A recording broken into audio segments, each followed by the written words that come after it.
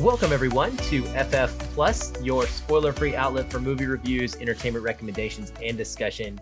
I'm your host, as always, Aaron, and tonight I am excited to bring you some Sundance Film Festival 2022 coverage, but not from myself exactly, because I didn't watch a single film at Sundance 2022.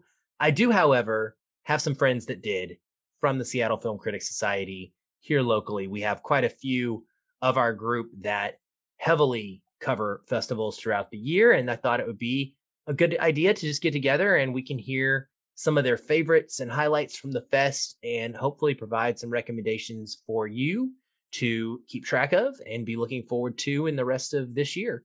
So first off, we have, and both of these gentlemen are returning guests at one point or another, Matt from silverscreenriot.com, Matt Oakes. Hello. What's up, Aaron?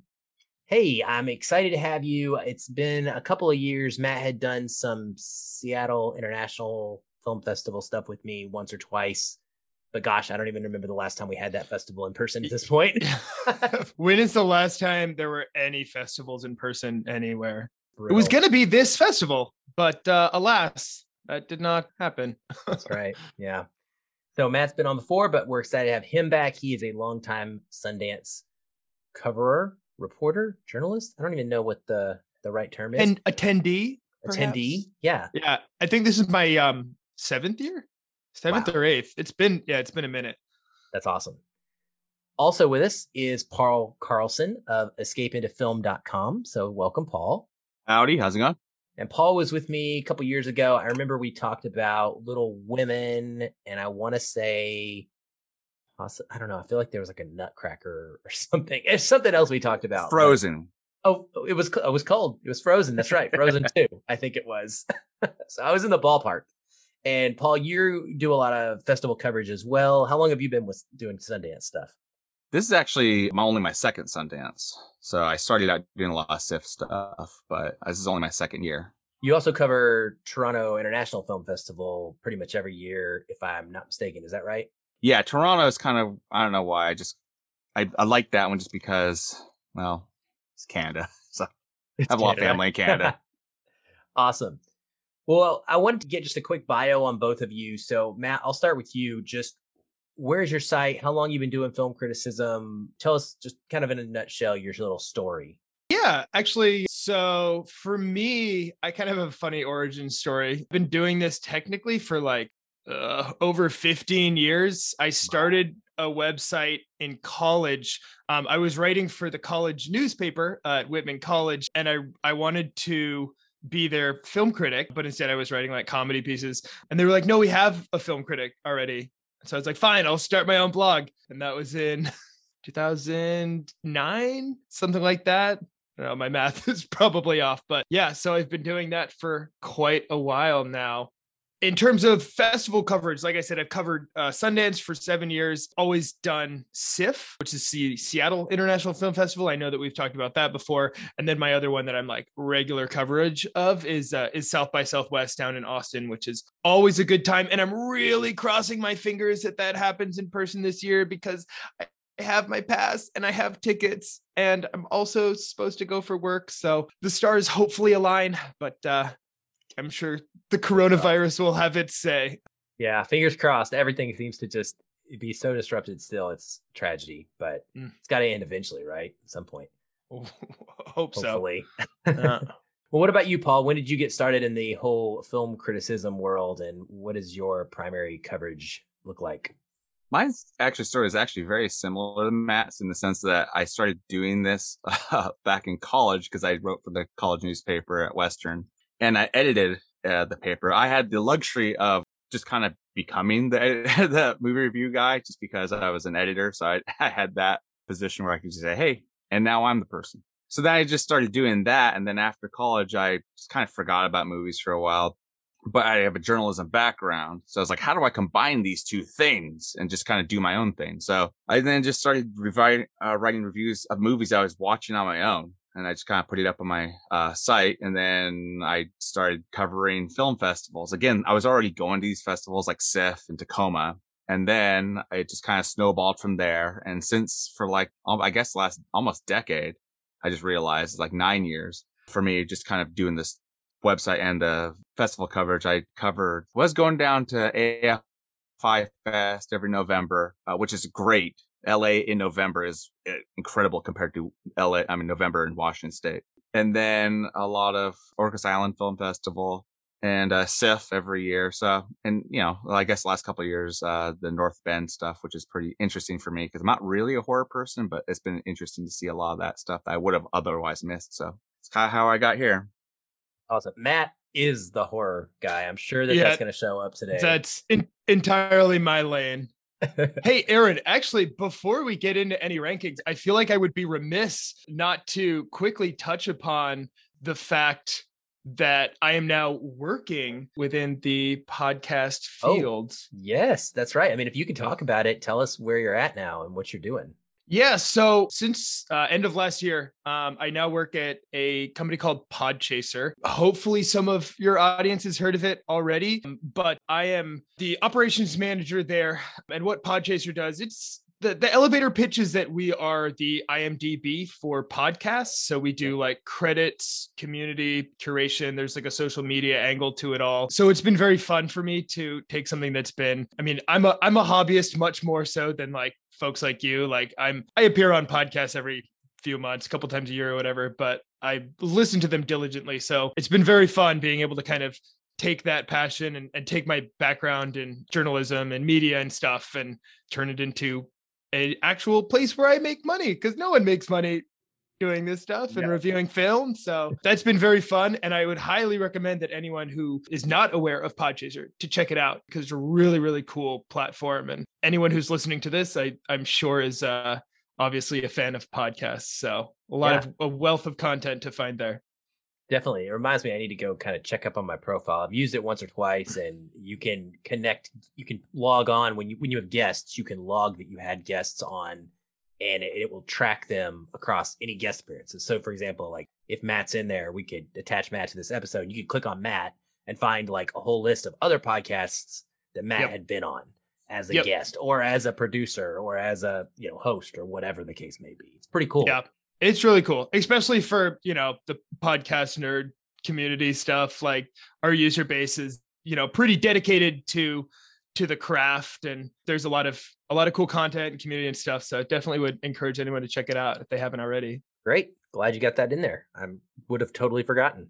All right. Well, with that said, with introductions done, let's jump into the Sundance Film Festival coverage here.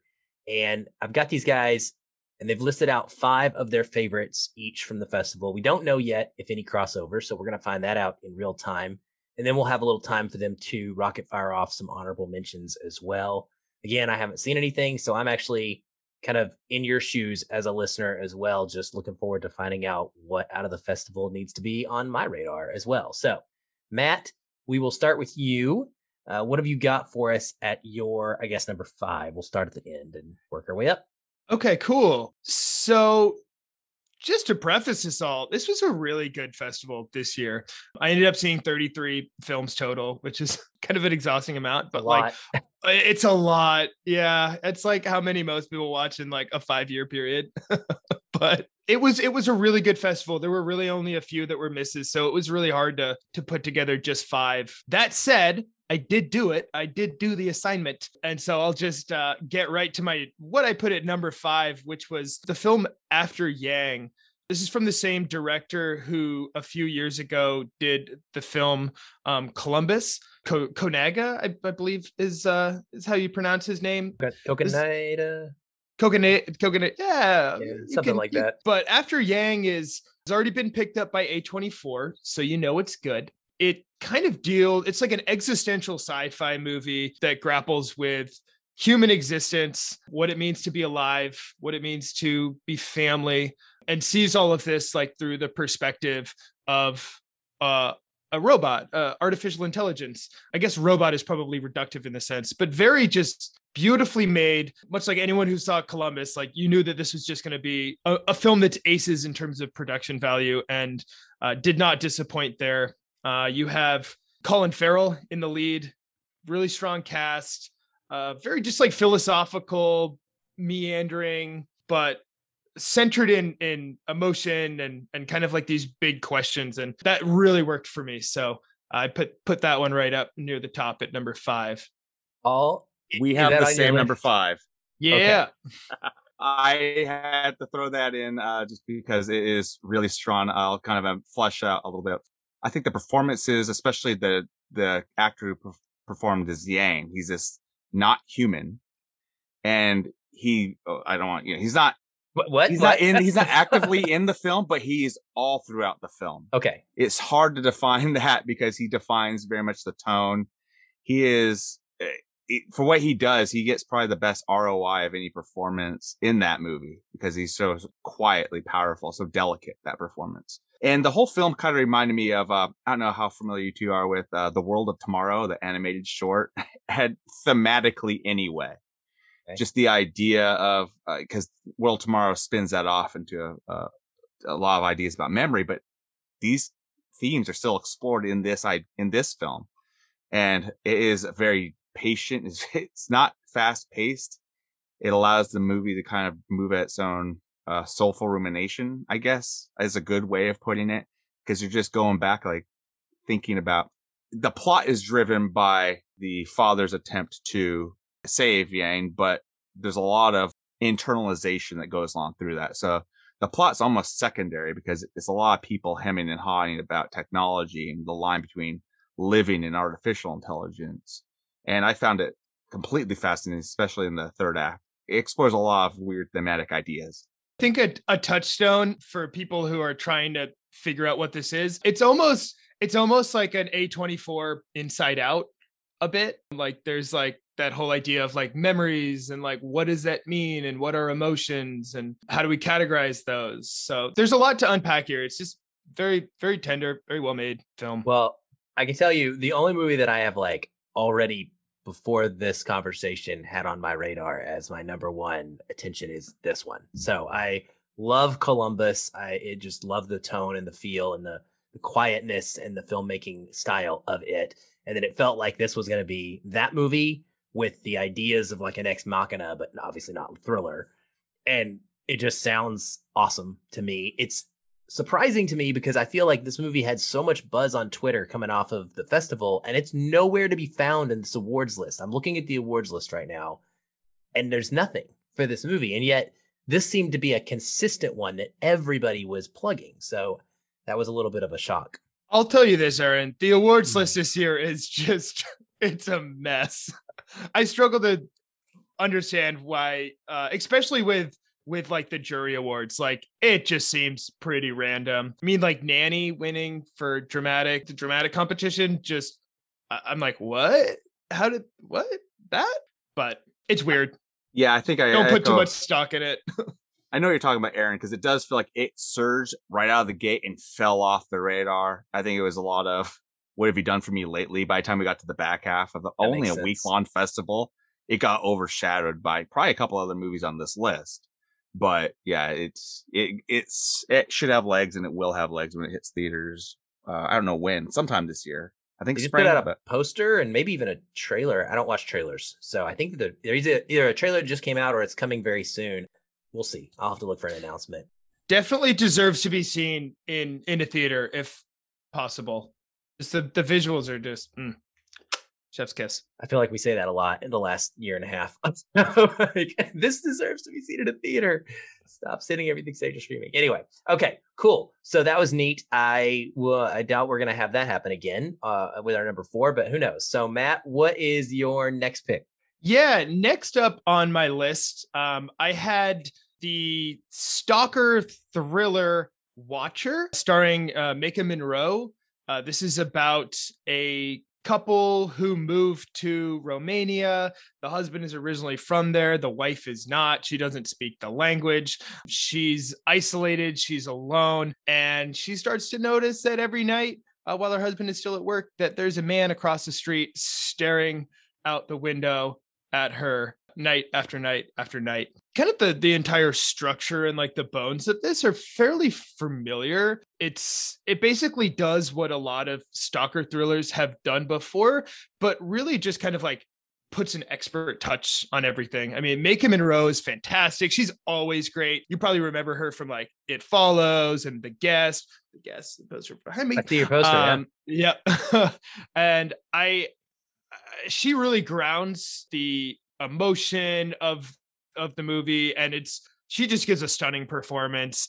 I think she's in like every single frame of the picture basically. And so she really grounds it. And then in terms of just the direction, it's just very like refined and tension racked, and like you're just in it every single second. There's not necessarily anything about this that is like incredibly like revolutionary, or it doesn't like break a lot of the genre rules so much as it just like takes every single element and just does it so well. For like the entire 95 minutes or whatever, I was just like locked in, super attentive, and it just felt so alive and just so well done. So I really love its Watcher.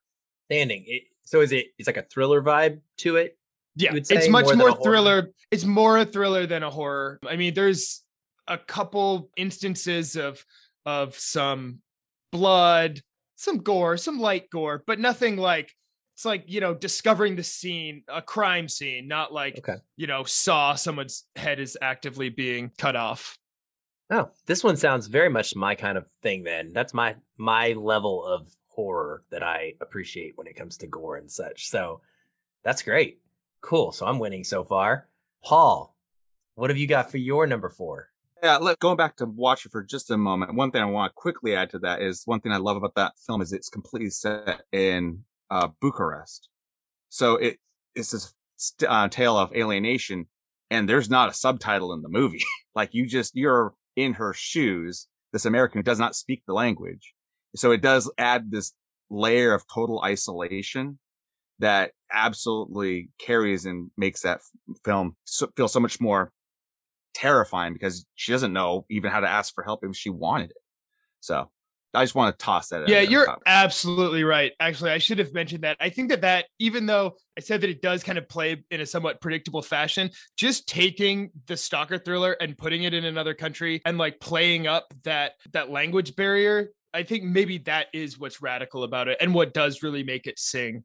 All right. So my number 4 it's a film festival film, if there's ever a description for one. It's a love song. And it is I don't know how to describe it other than it is the archetypal film festival movie. It's just 2 characters in the middle of nowhere talking for 80 some odd minutes. Now, I like it because on paper, that sounds like it would completely fall apart, but it works because of its lead actress, Dickie Dale. I mean, that's somebody who you would know in a heartbeat if you saw her, but she definitely gets a chance to shine in this movie. She started in, Winter's Bone years ago with Jennifer Lawrence. And she was actually also in Iron Man 3. I don't know, just go through her whole filmography, but she actually she's a character actor of sorts. If you need somebody who looks, I don't know if there's a delicate way of putting this, but she looks like she's had an interesting life in all of her characters. Looks ragged is what she looks. Yeah, she looks like she's had a weathered life. Yeah. And that's kind of what she brings to this film, because it is 2 people. I guess the plot is 2 people who are meeting after not seeing each other for decades. They're both widowers. So she's out there going to meet somebody on the off chance that, you know, hey, they were romantically involved decades earlier. That's kind of the plot. And you could have made a really basic version of this movie, like just rooted completely in those 2 characters and flashed around like, hey, here's how they were way back in the day, and here's how they are now. But the film is much more tonal, and it's much more character invested, in the sense that you get the idea that she's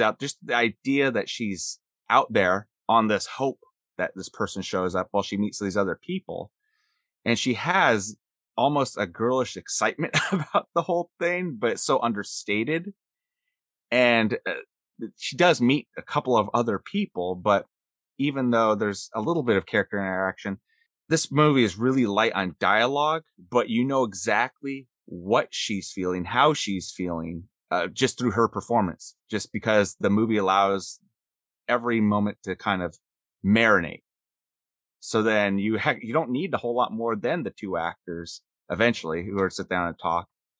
and then you get to see her performance. So to me, it was very much, again, it's admittedly a film festival movie. It's kind of hard to sell as action packed because not a lot narratively happens, but I think it's very accessible because there's a lot of people who have the idea of the way things were and the way things are, and the honesty of accepting life as it is.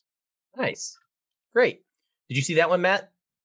I did. Yeah, I liked it as well. It's definitely a small scale film. It's, amongst, like I said, of all the films I saw, they were all pretty good. So it didn't, rise to the cream, like the cream to the top for me, but I did appreciate it. If maybe I thought it was a little slight, but I get the appreciation.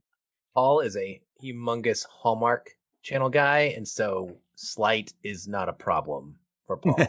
He's okay with that very much. And very minimal. That's part of like why I like having both of you here, because you have very different kind of paths that you gravitate toward. And obviously there's going to be some overlap, which is always neat to see. So that'll pull us to Matt, your number 3. Yeah. So number 3, I have Emergency, which was, for all intents and purposes, the opening night film. They do a couple of these every year, and usually they like to kick off the fest with what they anticipate to be one of the big winners. And I think that was certainly the case with Emergency. It seemed to get some of the most buzz of any of the films out of the festival. I don't believe it's been picked up yet, but I could be wrong. But this is a film that's rooted in Black friendship and kind of this lingering, omnipresent fear of police in their lives. It's about 2 college students who are set on different paths. One is kind of just taking life as it comes. He's a partier. He goes out. He's his intent is more to have fun, take advantage of a situation. Whereas his other friend is very successful, very driven,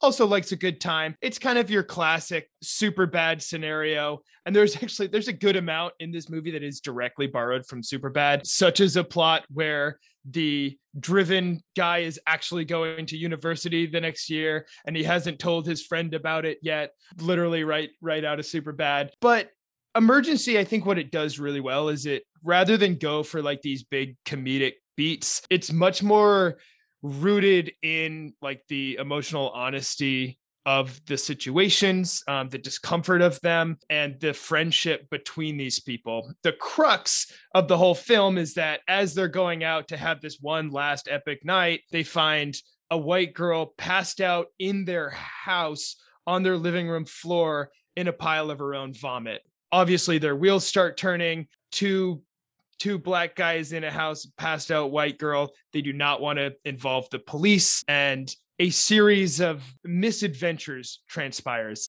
A lot of people have kind of drawn the comparison between Emergency and Blind Spotting. And I think that both take a similar approach in kind of like deconstructing like what it is to be Black and have kind of that persistent fear of a police officer entering a situation and assuming blame. And that kind of like sets the tone for the whole movie. There's just like, it does a very good job of kind of blending like the more humorous, light aspects of the drama with like the really heavy thematic stuff. And I thought that it handled it just very well. The performances were fantastic. Both Donald Watkins and RJ Kyler were really terrific. They were some of the best performances of the festival as far as I was concerned. And just it's an accessible movie. I think general audiences are actually going to be drawn to this one, probably more so than a lot of the, as Paul put it, more quote unquote like film festival-y movies. So I think that this could definitely have a future and like find a good home and really be appreciated. Awesome. Yeah, I've definitely heard of it. Paul, I'm assuming you probably saw that one considering its pedigree. Yeah, the one thing that sprang to mind was there's this old Onion article, and I had to find it real quick. It's romantic comedy behavior gets real man life arrested. The whole idea is that this man just does all things you've seen in every rom-com thing, but if he did them in real life, he would get arrested because it's all unreasonable. And the reason why that article sprang to mind was I thought, where you watch Emergency and then you think of something like Superbad. It's like, of course, two black people can't do what Jonah Hill and they were doing in Superbad. It'd be ridiculous because there's these pervasive social issues that they would have to deal with. They can't just go to a police and ride around and do donuts and a lot. That's absurd. So the film is actually, I agree, it's strong. I really love this film. The one thing I would say is I wish it was shorter because it's like almost 2 hours. I wish it had tightened up a bit because I think it has a lot of narrative weight to it. And I think that it does, when it makes its statement strong. So I really love the last act, especially. That's when it really ramps up into something impressive. I just wish it was tighter. Otherwise it'd be way up higher on my list. Well, it still sounds like a good recommendation from you as well. So that's good. Okay, so my number 3 is a film that I don't even want to really describe too much because it's so fun, because I don't want to ruin it at all for anyone, but it's the rom-com or dating satire Fresh. And I see Matt nodding his head. This is the movie where, let's put it this way, I know that the title card doesn't show up for the first half hour. And when it shows up, you're like, oh, this is where it's going. All I can really say plot-wise is this girl is fed up with the whole dating scene of, all the stupid apps and meeting all these idiots while she's out there dating. She meets this super charming guy just in the world, and he just seems like Mr. Right. And the film takes a very specific turn and becomes something I do not want to spoil one thing of it other than say Sebastian Stan is absolutely great at what he is as this character, because this could have been just some super one-sided film, but the lead actress, Daisy Edgar Jones, gets to play unconventional trope, I guess, if you want. I don't want to give too much away, but she gets to play an unconventional tilt on this trope because most of the time, like Laurie Strode and all these other, people, they have to fight physically, where she actually has a kind of philosophically battle, whatever she's dealing with. And Sebastian Stan, he's the takeaway from this film. It is a lot of fun just because of who he is. And it is most bang for your buck. It's not graphically violent, except it is. That makes a lot of sense. I mean, I know the hook. I know kind of what it's about ultimately. So I can understand a little more what you're probably saying. Would you say it sounds like it's humorous in a lot of ways. Is it more? Oh, for sure. It's a dark comedy. Yes. Okay. Dark comedy. There we go. That's kind of what I was wondering. So that's good. Good. Matt, I'm sure you saw this. Oh, I saw everything with a horror tag at this entire festival. Yeah, I did. This was also one of my favorites of the festival. It didn't crush its way into my top mentions here. God, Paul, respect. You did a pretty good job about tap dancing around what this film actually is. I'll be honest. That was hard. In my review of it, I mentioned the quote unquote twist. However, I feel like once this film starts to get marketed, they're going to reveal exactly the direction that it's going. But for the purposes of not spoiling, I think, you did a good job there. I think that Sebastian Stan will show up in one of our favorite Seattle Film Critics Society categories by the end of the year. I'll tease that. But I loved Fresh. It was super fun. I'll be honest though, my issue is like the first act to me is like perfection. I absolutely love the first act. The second act has some really amazing moments, but it's a little more jumbled. And then I gotta be honest, the third act fizzles a bit for me. And in terms of where it ultimately ended up, it was satisfying, but I feel like they really could have knocked it out of the park and felt a bit like a bunt going into the end. But that said, I still really enjoyed it. I just wish that it had put the cherry on top to really make it a remarkable feature. Absolutely. I kind of agree with what you're saying there. I think you're right in the sense that it does get a little bit conventional. Like you gotta know what's going to happen in that third act. I will just mention, last thing I'll mention is it's going to be on Hulu on March 4th. So. Oh, wow. That's quick. Okay, cool. Yeah. Outstanding. So, and does it have like any sort of like real theatrical quality to it, or is it going to play just fine on a big screen TV at home? It'll be fine on TV. Okay. Yeah, there's some pretty impressive like cinematography, particularly early on when they're doing kind of the meet cute stuff. But it's like anything at this film festival, there's really only a few that like really would pop on the big screen, After Yang being one of them. Yeah, good point. Because we are talking like mostly indie features here, and budgets are pretty small. So that's going to play into that as well. So that puts us at what, Matt? You're number 2. Is that where we're at? Yeah, that'll do it. Yeah. So number 2, I had a film that probably would be considered the general consensus of the most popular of the festival. I mean, it won the audience award. It got picked up for a $15 million deal with Apple. I'm beating around the bush a little bit, but I'm talking about Cha-Cha Real Smooth, which is Cooper Raife's second film. His first film premiered at South by Southwest a few years ago. Shithouse also won the audience award there. This guy is off to quite a start. I loved Shithouse. I thought it was a great film. He kind of like did a riff on the subgenre of romantic drama that are just like entirely conversation based. And in his second film, like he continues that thread of like having like very well defined characters and having meaningful conversations transpire between them. But it doesn't just feel like a continuation of kind of the plot threads of what he did with Shithouse. This feels like an evolution. It feels like a good sophomore film should. Like he's just further refining his craft.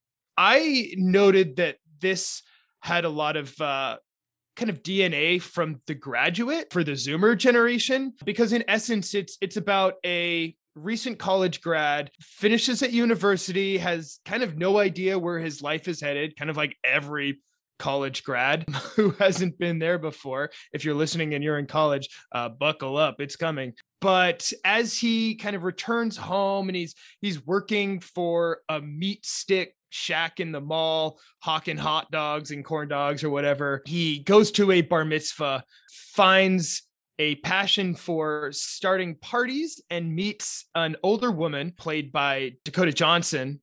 And she's engaged. She has an older daughter, but they strike up this romantic flirtation, which kind of becomes the beating heart of the movie. And although like the movie is kind of this will they, won't they with this relationship that there's, obviously people bring their own feelings to a movie that has infidelity kind of as something that you're betting for largely within the movie. But the way that the characters are written and like the emotionality behind it is just so earnest and really kind of true to the characters that like it still remains like just a feel good crowd pleaser. And you just can't help but kind of like everyone involved in the movie. Very well written, romantic, kind of unapologetically just sweet and nice. And I feel like that's something we don't really see a lot. Like,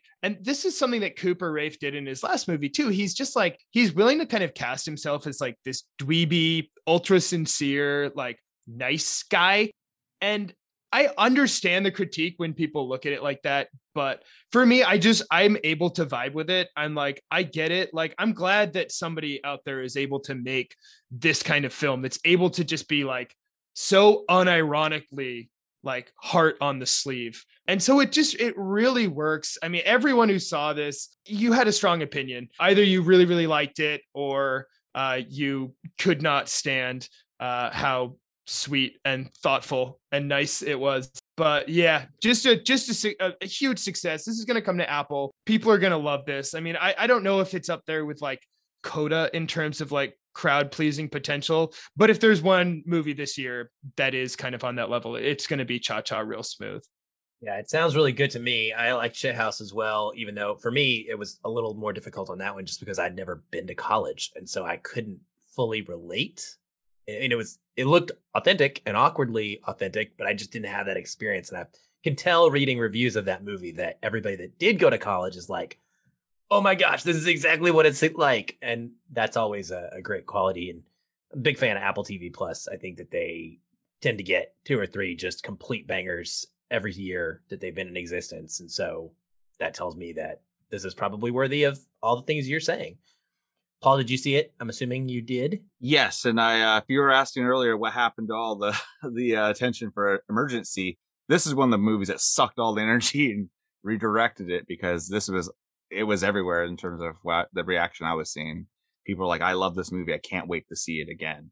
So I completely agree. It does have every hallmark of kind of, that's the Coda is the first movie I thought of in terms of this is the type of film. And apparently Apple TV has a type that they go after. Something that's very, I can't think of a better word than crowd pleaser.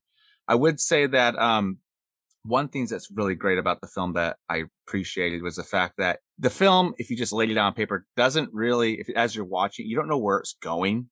And that has a lot to do with the protagonist, Andrew, played by Cooper Raiff. And the fact that it is unsure, like he's unsure. He doesn't, the whole point of the movie is he's just plopped out of college and he's just kind of thrown out there in the real world, without, in the deep end, without any real directive. He's trying to figure it out. So I think if people go into the film knowing that, and knowing that it's very ephemeral, like this is definitely a snapshot of a moment of somebody's life, then just take those things into consideration and go with the film, and you'll enjoy it. Great. Sounds good to me. Looking forward to that one. So that's your number 2 next. Yes, my number 2 is I like a documentary, and I like one that distills a lot of information, a lot of difficult information all at once, and synthesizes it and makes it accessible.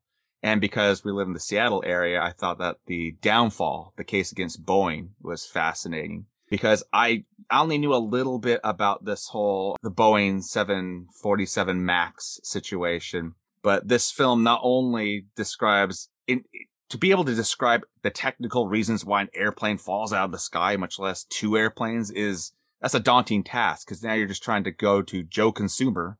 And this is going to hit Netflix on February 18th. So just anyone on Netflix who has no degree in aviation has to then understand what were the mechanical and cultural reasons why this happened. And in only 90 minutes, the filmmaker efficiently just moves right down the list of, okay, here's what happened. And here's the human face of all these people, hundreds of families who are affected by a completely preventable, possibly preventable set of disasters.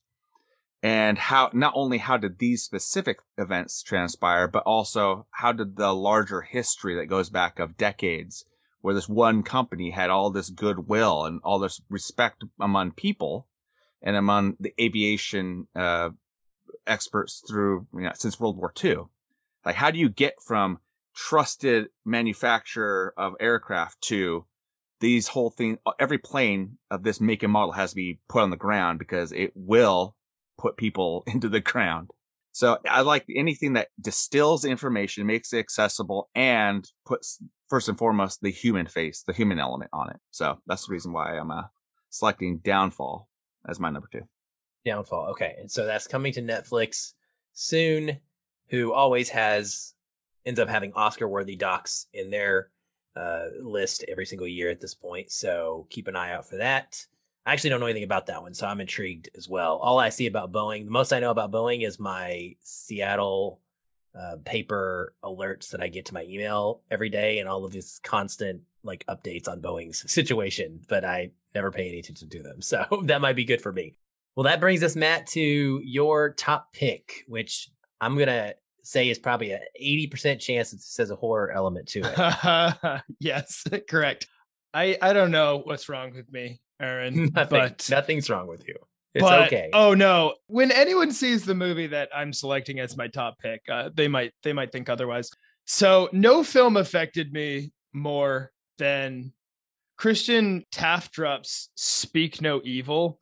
This is a psychological horror movie that very skillfully, very slowly reveals its hand. For the vast majority of the film, it kind of just plays out like a cringy dark comedy where situations are so kind of bizarre and unsettling that you can't help but kind of laugh to relieve some of the tension that's building up, very, very purposefully building up.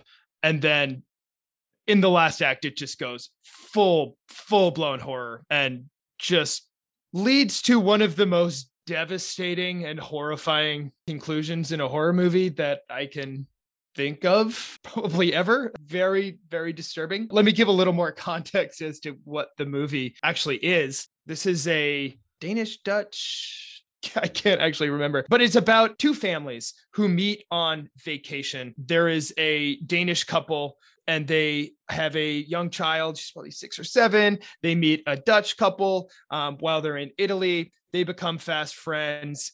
Months later, they receive a postcard inviting the Danish couple is invited to go spend a weekend with their new Dutch friends, and things just get so weird and so bad off the top. So I was doing a little digging through like the director's notes, and the writer director had mentioned that the inspiration from this film came actually from a weekend that he spent when he was a kid with his family, who went on a vacation, met a couple, and then they got invited to go to like their family house, went for the weekend, and off the top, it was bad. Like it was how awkward. Every horror movie starts. Like exactly. Like, and you know that something is off, but you don't want to do anything. And so what the film plays with is like these social constructs that we've created for ourselves, where we would literally rather put ourselves in danger than risk offending somebody, where the presentation of pleasantness and niceness and consideration becomes more important than self-preservation. And the way that this movie plays with that is just absolutely gruesome. It's just unrelenting. The performances are phenomenal. The way that it just ratchets up tension is like no other film I've seen in some time. The only kind of touchstone that I can think of for this is Michael Haneke's Funny Games, which people have very strong feelings on. That's a movie I actually, when I first saw that, both the original and the remake, I kind of hate that movie, but I have my own issues with that. I feel like it kind of intentionally cheats in a way that this movie does not. But that's also kind of like playing with the expectation of like, what is it to intrude on somebody and allow them to be killed by their own kindness? So this just has a lot on its mind. It's so messed up, really just glued me in the whole time, and then just sucker punched me and gave me nightmares for days. And like any movie that can give me nightmares for days, like A+. I had to like actively, I'd wake up in the middle of the night having a nightmare about this movie, and I'm like, I got to think about something else. So major points. I'm glad you bring it up, because that will help people like me know to stay away from it if it's not our thing. And it will also help people kind of understand and have real context for, I mean, I think that's what we do is, you know, we set expectations. That's what we do as movie reviewers in a big, big way, is help people to see things through our perspectives. And that's why it's cool that we all have different versions of where we're coming from, because your opinion on that is going to appeal to somebody listening. They're going to be like, that is a must-see movie for me. Absolutely. You know, I mean, yeah, if you're twisted, and honestly for me, like, I like horror because if you can make me feel something that strongly, like I resonate with something like dark, because that's going to stick with me 2-3 days later, a week later, a month later, a year later, than like a romantic comedy. I'm not going to think like, oh, that time when they were on the beach, like so sweet. I'm going to think about the stuff that like left me with nightmares. So this and I are the opposite. Absolutely that. Yeah. Fair enough. I will tell you right now, I saw your tweet about how this movie gave you, the horror guy, nightmares. And I was like, I'm tabling this for another day. I know, right? I saw that. And I was like, because in Sundance, you're just processing, you're going through movies. You're like, okay, I've got this one done. I'll get this reviewed. I'm going to start the next one. I was like, I can't do that to this film, because I know that if that's going to be in my head for the next film, I was like, I can't do that. So I'm just I'll watch that when it hits Shudder or something horrifying. Well, okay. So what is your number one then, Paul? Is it going to be as scary, or is it going to be something Hallmarky?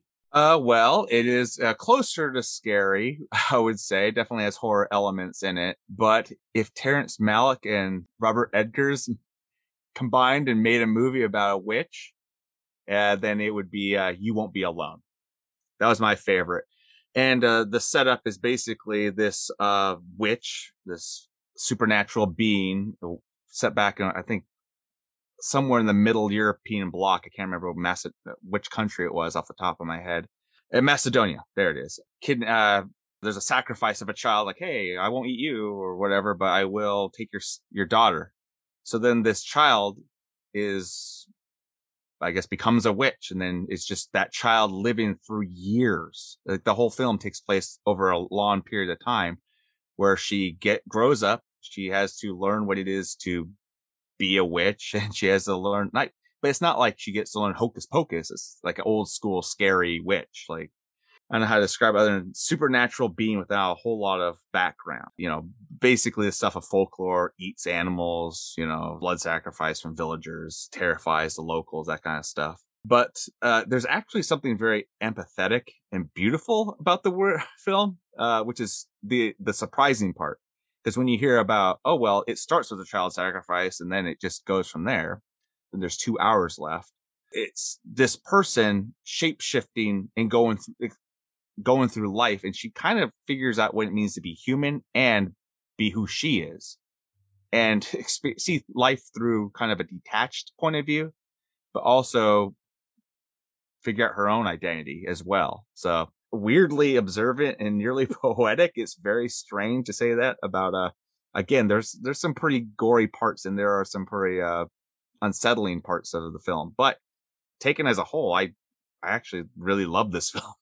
Well, I mean, you got me with Terrence Malick and Robert Eggers mashup. Like, definitely worth checking out, in my opinion. So I wanted to chat and see if you had any honorable mentions, anything else you wanted to just kind of lob out there. And before we do that, though, if you could both just recap your 5 titles so we can leave everybody with the titles fresh in their heads. I'll let Matt, you can go through your 5, and then Paul, you can follow up. Cool. Yeah. At 5, I had After Yang. Then 4 was Watcher. 3 was Emergency. 2 is Cha Cha Real Smooth. And finally, at number 1, Speak No Evil. All right. My 5 were After Yang, A Love Song. Then number 3, Fresh. Number 2, Downfall, The Case Against Boeing. And number 1, You Won't Be Alone. Awesome. Any honorable mentions that you guys wanted to get in there for other things that you really loved? So many. So many. Let's see. I'm going to go ahead and throw out the honorable mention of Hatching. I loved Hatching. Is that the one with the egg poster? Yes. That looks really creepy. It is teen angst. It turned into a monster movie. It is crazy. I loved Hatching as well. It's like E.T. as a trauma film. Oh, gosh. Jeez. It's great. Super fun. That pretty much nails it. A couple others that I really liked. I loved God's Country. Fantastic Thandaway Newton performance at the center of that. Just like a backcountry, slow burn thriller type revenge flick. Navalny was great. The documentary about the Russian opposition journalist leader whose attempted assassination kind of pointed out many of the sketchy goings on in the Putin administration. That was fantastic. Was the award winner, I think, festival Correct. favorite. Is that right? Yeah, that was both the festival favorite, and I think it was the audience award winner for documentary feature. I think some people might like Duel, other people might not. I think it'll appeal to people who are like off kilter. Very Riley Stearns film. I think he did Faults a few years ago. He does this new film where this the protagonist figures out she's about to die. She makes in this alternate universe, this future, you can make a clone of yourself to take over your obligations, and then you're dead. Then your clone keeps going on. But in Duel, if you don't die, you and your clone have to fight to the death. Yeah. So it's such a Riley Stearns movie. That's my problem. So this premise is the most interesting of the entire festival to me. When I heard it, it sounded like Swan Song with that extra little element of the duel. And I was like, I love my hard sci-fi, but the issue was Riley Stearns for me because I did not like The Art of Self-Defense and the style of that movie. And I hear that this is very much tonally the same. Yeah. If you didn't like that, you're not going to like this. It is I agree. Right up the same alley. All very like deadpan, and the dialogue and the performances are like intentionally stilted. Like none of the characters use contractions. It's all like, I do not want to go to the store. They might as well be robots. They're more robotic than Yang is in After Yang. strange because the people I've seen really like it, and I'm like, I don't know, okay. It's one of those polarizing. Like either you're on board and you dig into that tone, and you're really gonna like it, or you're not. Like, okay. I liked it. I didn't love it. I liked it. I didn't love it. Another couple I'd throw out real quick, Aaron. Emily the Criminal that's a fun one. That is Aubrey Plaza who gets involved. It's basically Aubrey Plaza Breaking Bad doing like credit card fraud. Klondike was great. That won the award for directing for international features. That's kind of like a ground level view of like the Russia invading the Ukraine. And we see it all through the eyes of like one couple who's right on the border. And it is just really a tough verite watch. You're seeing everything through their eyes. Very well directed, very deserved win. And timely. But yeah, and that's, oh my God, right? Mm-hmm. That's not great. Yeah, especially like we get the double feature of Klondike and Navalny. Clearly Russia is not looking so hot. All we need is like an Olympic stock in here to just round out the trifecta. All right, well, good deal. Lots of movies, lots of titles to take in. And remember, nice to hear that some of these are going to be available as soon as this month, within a couple of weeks. And then some of the ones that were mentioned, something was rolling out in early March as well. So that's good, because sometimes we talk about Sundance movies and it could be a year and a half to 2 years before these get popping up and available for you to see. But some of these you'll be able to get your eyes on pretty quickly. Well, before you go, I want to give you a chance to tell people where they can find your awesome writing and connect with you on social media. Whatever it is you want to plug, this is your chance. Matt, I will let you go first.